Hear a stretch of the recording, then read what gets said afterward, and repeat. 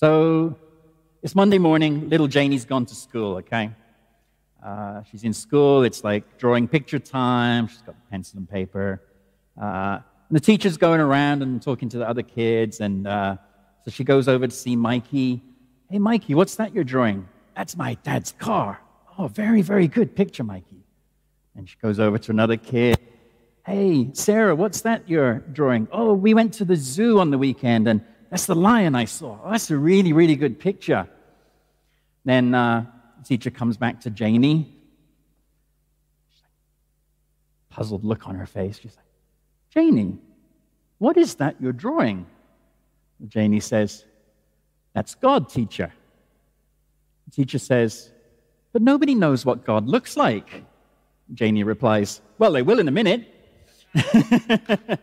Anyway, talking of kids, when I was a kid growing up in England, like most young boys, I wanted to be a professional football player. I think in Indonesia now as well, actually, probably most young boys want to be professional football players if possible. And I always remember my mom telling me, quite brutally, honestly, actually, considering I was like only about this big, that was really not going to be easy. But it wouldn't be impossible, she said. But there would be many things that I would have to do. She told me I would have to practice a lot. A lot, she says. She told me I would have to be very disciplined. She told me there would be things that I would have to give up, especially things like going out to play with my friends, and also I'd have to give up being lazy. That one was quite tough, you know. I mean, can you imagine? I'm like 6 years old at this time, and she's telling me all this stuff. It's like, whoa.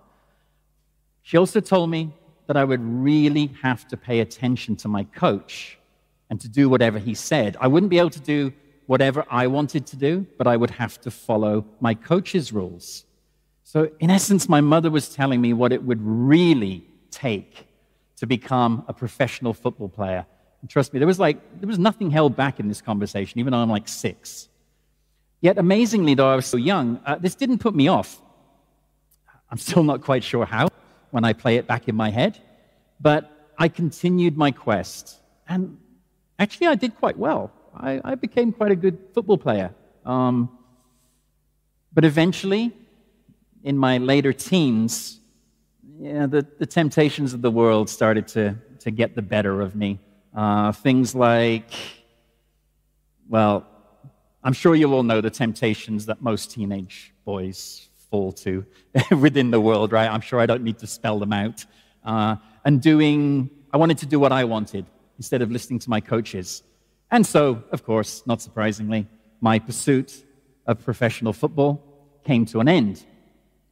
And when I first read the passage that I want to look at with you guys today, it reminded me very, very much of this time in my life and how the message was very similar. Except that this time, the message comes from Jesus, not my mom.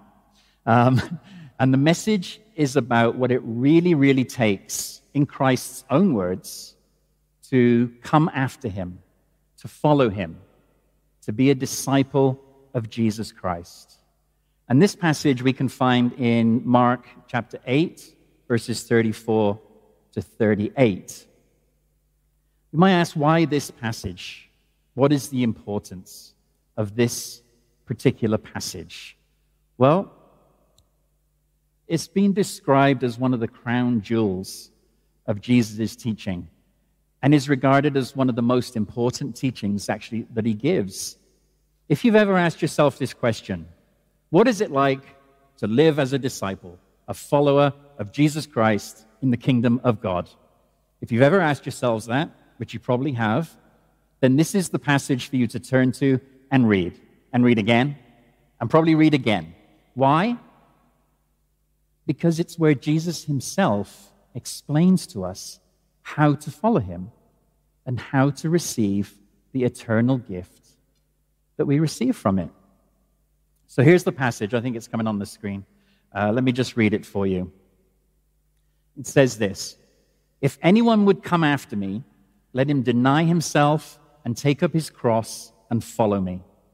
For whoever would save his life will lose it, but whoever loses his life for my sake and the gospel's will save it.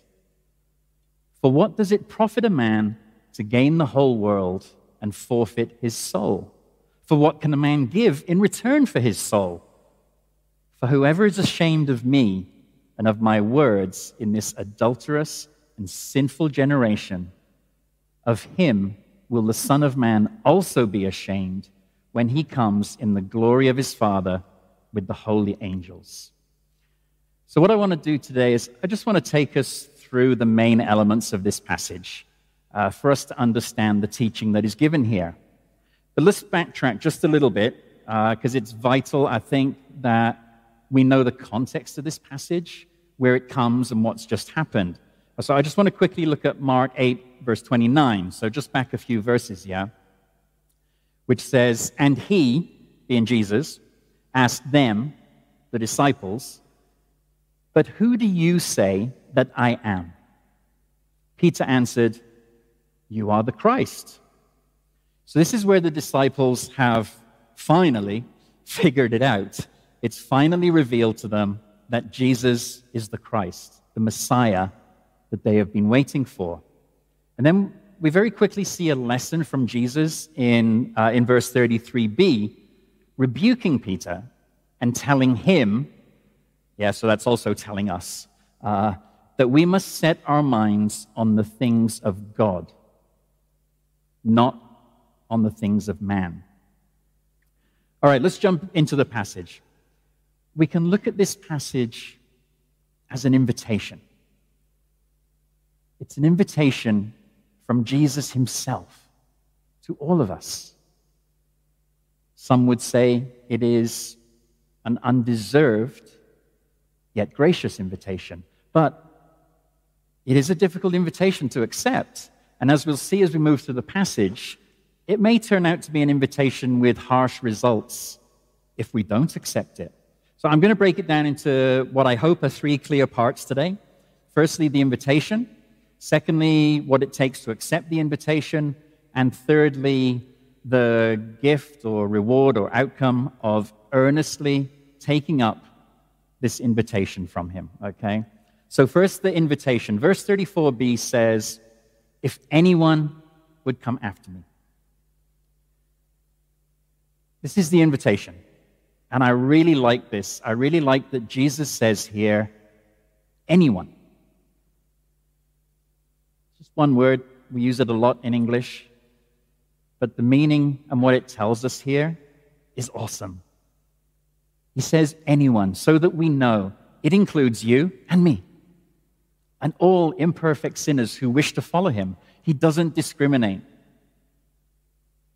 He is the Messiah for all of us, not just a particular section or sections of society.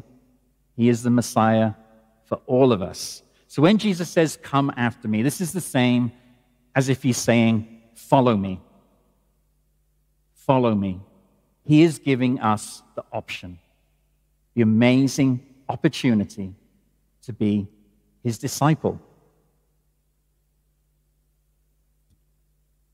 So how do we accept this invitation? Well, in verse 34, Jesus tells us what it is we have to do to accept this invitation and become his follower. And this is really the principle of this passage. It says we must deny ourselves, take up our cross, and follow him. So let's just have a quick look at these separately. So firstly, to deny ourselves. This means that we must live our life in self-denial. Okay, great, David. What does that mean? We got to live our life in self-denial. I'm still not really clear. Well, you may not like what this means, to be honest, but here it is. I've used the God's Word translation for this particular verse. The God's Word translation, it says it like this: "Those who want to follow me must say no to the things they want." Those who want to follow me must say no to the things that they want. Yeah, ouch, right? That's a bit of a ouchy one, I must admit. But yes, this is basically what Jesus is saying here. If we go back to the original Greek language, for those of you that like to do that, if we look at the word for to deny, we find that it is, of course, very difficult to say, but we find that it is aparniomahi, and it is defined like this: to forget oneself, lose sight of oneself and one's own interests. But I want you to understand, Jesus doesn't mean to deny ourselves something here. He doesn't mean, for example, go without a roof above your head. He doesn't mean, for example, go without food on the table. Yeah? But he means stop making yourself the object of your life and actions.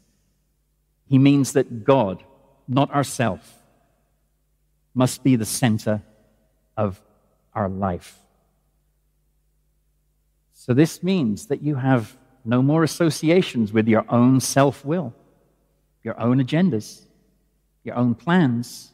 It means you are instead living completely in adherence to God's will. In essence, following what we pray in the Lord's Prayer. I know many of you pray the Lord's Prayer every day. And in there, you say, "Thy will be done." And when we follow Jesus, we take on his goals, we take on his ambitions, his desires. One of my favorite pastors that I like to listen to is a pastor by the name of Bill Mounce from the States. And he says this: we don't live a life independent from him. We follow him and try to do his will. So that's deny himself. The second part was take up our cross. And in the parallel chapter in Luke 9, verse 23, Luke adds, take up his cross daily. And this is showing us that this lifestyle of self-denial is something that we are to take up on a daily basis. A daily basis. This is not a when we feel like it lifestyle. It's not a when we feel like it, when it feels right to us, good to us. Woke up, yeah, I think I'll live that lifestyle today. Wake up tomorrow, yeah, no, I think I'm going to go my own way today. This is a daily lifestyle. It is living out the fact that you and I are no longer central to your life. You are no longer the central character in your life. In Galatians chapter 2, verse 20, Paul wrote, I have been crucified with Christ. It is no longer I who live, but Christ who lives in me. And as a disciple of Christ, this applies to us too. So taking up your cross daily means that we are daily living out this fact that we have died to ourselves and we now live for Christ. You'll notice in this passage that Jesus refers to the cross here. And of course, at this time, he had not yet been crucified. So the disciples didn't know that Jesus was referring to the fact that he would die on a cross. But the imagery was not lost on them. Because in this time, it was very well known that under the rule of the Romans, everyone understood the symbol of the cross. They understood that it meant death, as this was the main method of execution and used by the Roman authorities at this time. So the use of the cross further emphasizes the death to yourself point here. Thirdly, he says, follow me. So we must deny ourselves, take up our cross, and follow me. So notice the sequence here, yeah? It's important. Deny yourself, take up your cross, then follow me. It's not the other way around. It's not a mix and match as you please. It's deny yourself, take up your cross, and then follow me. So we have to do the first two things and then follow Jesus. That's the sequence. And one interpretation of following is to imitate someone, right? To do the same things as someone. And for me, that's really what I believe that Jesus is saying here. Simply that if we want to be one of his disciples, we must imitate him. We must copy his life. We must live to serve others. And I've picked out 3 verses that I feel epitomize what that means.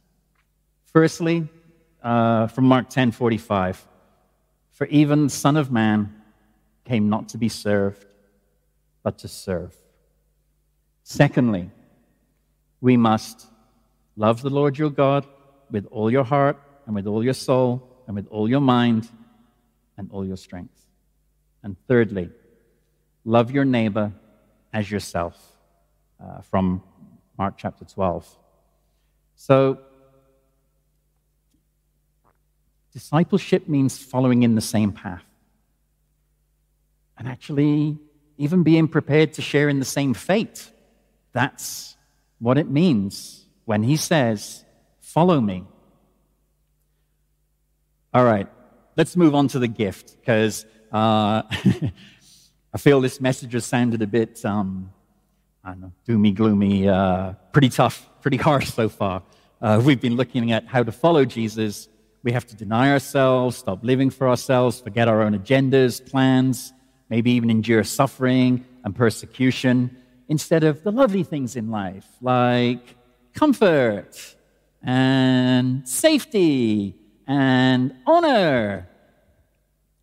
And how this has to be our daily lifestyle, not just how we are occasionally, but on a daily basis. But, there's a but, right? But, and this is where it gets really interesting for me. All right, I have a question for you. What do we know about God? We know that God is good, right? Well, let's try this side. Okay, I got a question for this side. So, what do we know about God? By the way, the answer is yes. By the way, so what do we know about God? We know that God is good, right? Let's see. Let's try this side. So guys, this side. What do we know about God? We know God is good, right? There we go. We have a winner. Sorry, this side. This side wins. So, but yes, we know that God is good. And as we move into the second part of the passage, we see the goodness of God being revealed. In verse 35, Jesus explains to us, "Whoever loses his life for my sake and the gospel's will save it." Now, I've got to admit, this verse can be actually quite confusing at first. I remember when I first read it, I was like, what? What does that mean? For whoever would save his life will lose it, but whoever loses his life for my sake and the gospel's will save it? Save it but lose it but save it? Huh? Are you confused? I was. Seriously, it sounds strange, right? But now that we understand what comes before, we can see it. If you attempt to save your life, if you refuse to follow, if you live by my will be done, if you are not a fully committed follower of Christ, then you're going to lose your life, meaning your eternal life in the kingdom of heaven. But, another but, if you choose to deny yourself and take up your cross and follow him, then at the final judgment, you will save your life. This means that you will receive what God promises in John 3:16, that we will not perish, but have eternal life. In verses 36 and 37, Jesus asks 2 questions through which he's making his point. For what does it profit a man to gain the whole world and forfeit his soul? For what can a man give in return for his soul? So here we learn the invaluable lesson from Jesus that our soul is the most important and valuable thing in our life. There is nothing that we can give to God in return for it. And so, gaining the whole world, storing up all the treasures on earth, accumulating and hoarding possessions here on earth is ultimately useless to us if we forfeited, if we gave up our soul, if we have chosen not to be a disciple of Jesus, not to deny ourselves and follow him. Now, there are many people in the world who think that the more nice things they have, the happier they will be. I should know. I used to think exactly like that. But I realized and I learned that thinking was, quite frankly, delusional. I wasn't really happy from those things at all.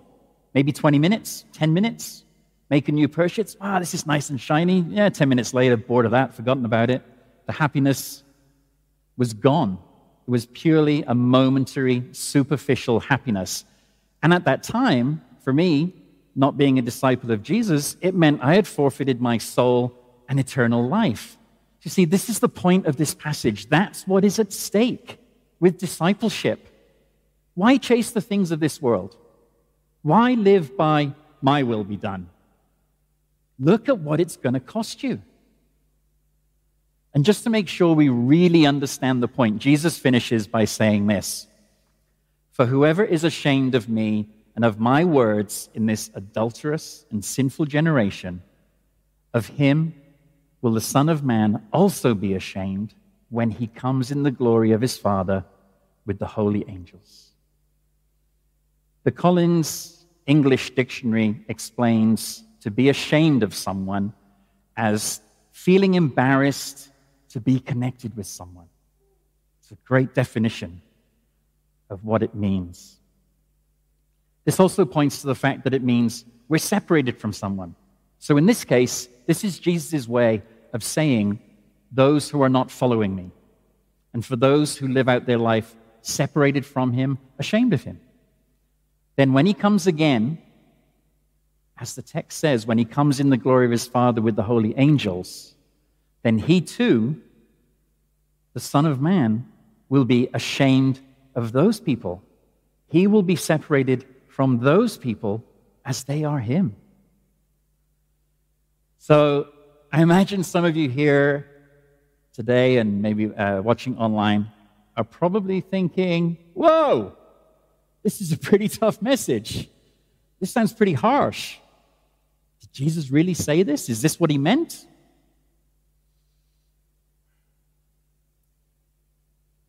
Or you can look at it another way. And that is this. Instead of thinking, whoa, you can be thinking, wow, this is amazing.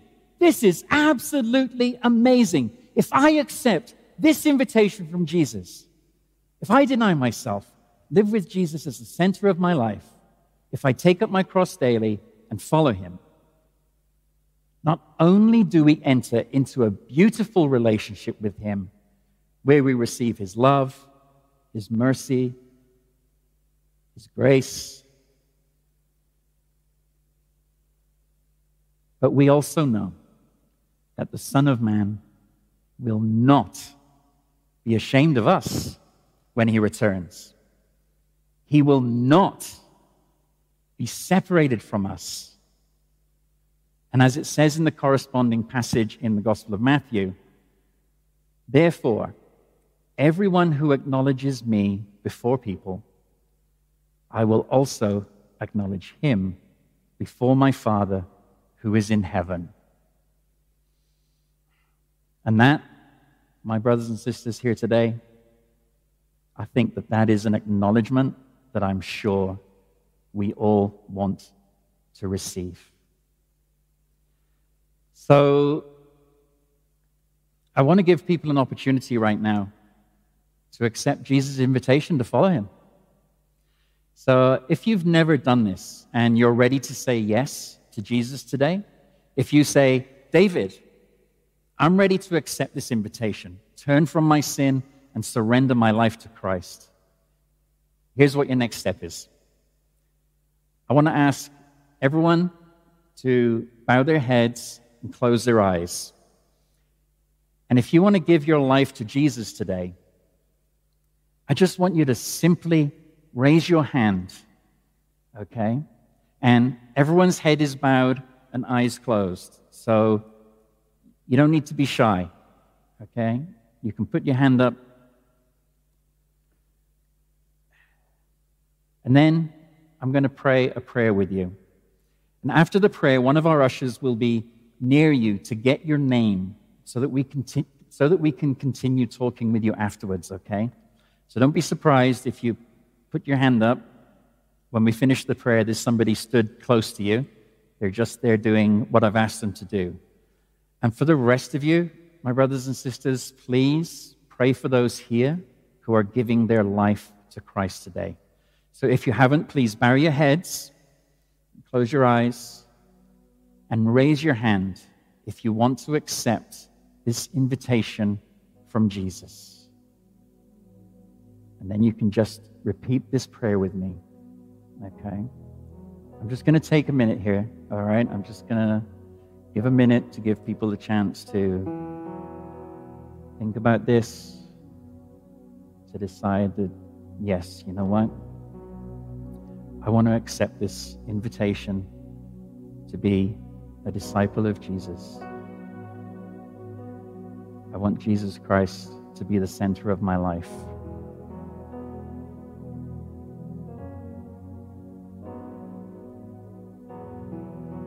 And if, as I'm praying this prayer, if you feel the movement in your heart to put your hand up halfway through, that's great. Just put your hand up whenever you feel it, okay? So those of you with your hands raised, just repeat this prayer after me. Dear Lord Jesus, I know that I am a sinner, and I ask for your forgiveness. I believe you died for my sins and rose from the dead. I turn from my sins and invite you to come into my heart and life. I want to trust and follow you as my Lord and Savior. In your name, Jesus, I pray. Amen. Amen. Okay. So, thank you everyone for praying for the people with who put their hands up. Thank you for the people who raised their hands. Congratulations for accepting Jesus as your Lord and Savior today. You see this smile? That's what it gives you.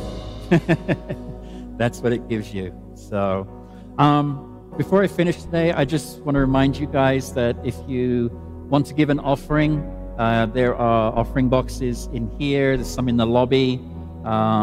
You've got envelopes on your chair. You can use those if you want to give cash, or you can use one of the EDC machines in the lobby or on the boxes. We also want to give you a special opportunity this morning. I just want to talk about NTT very briefly.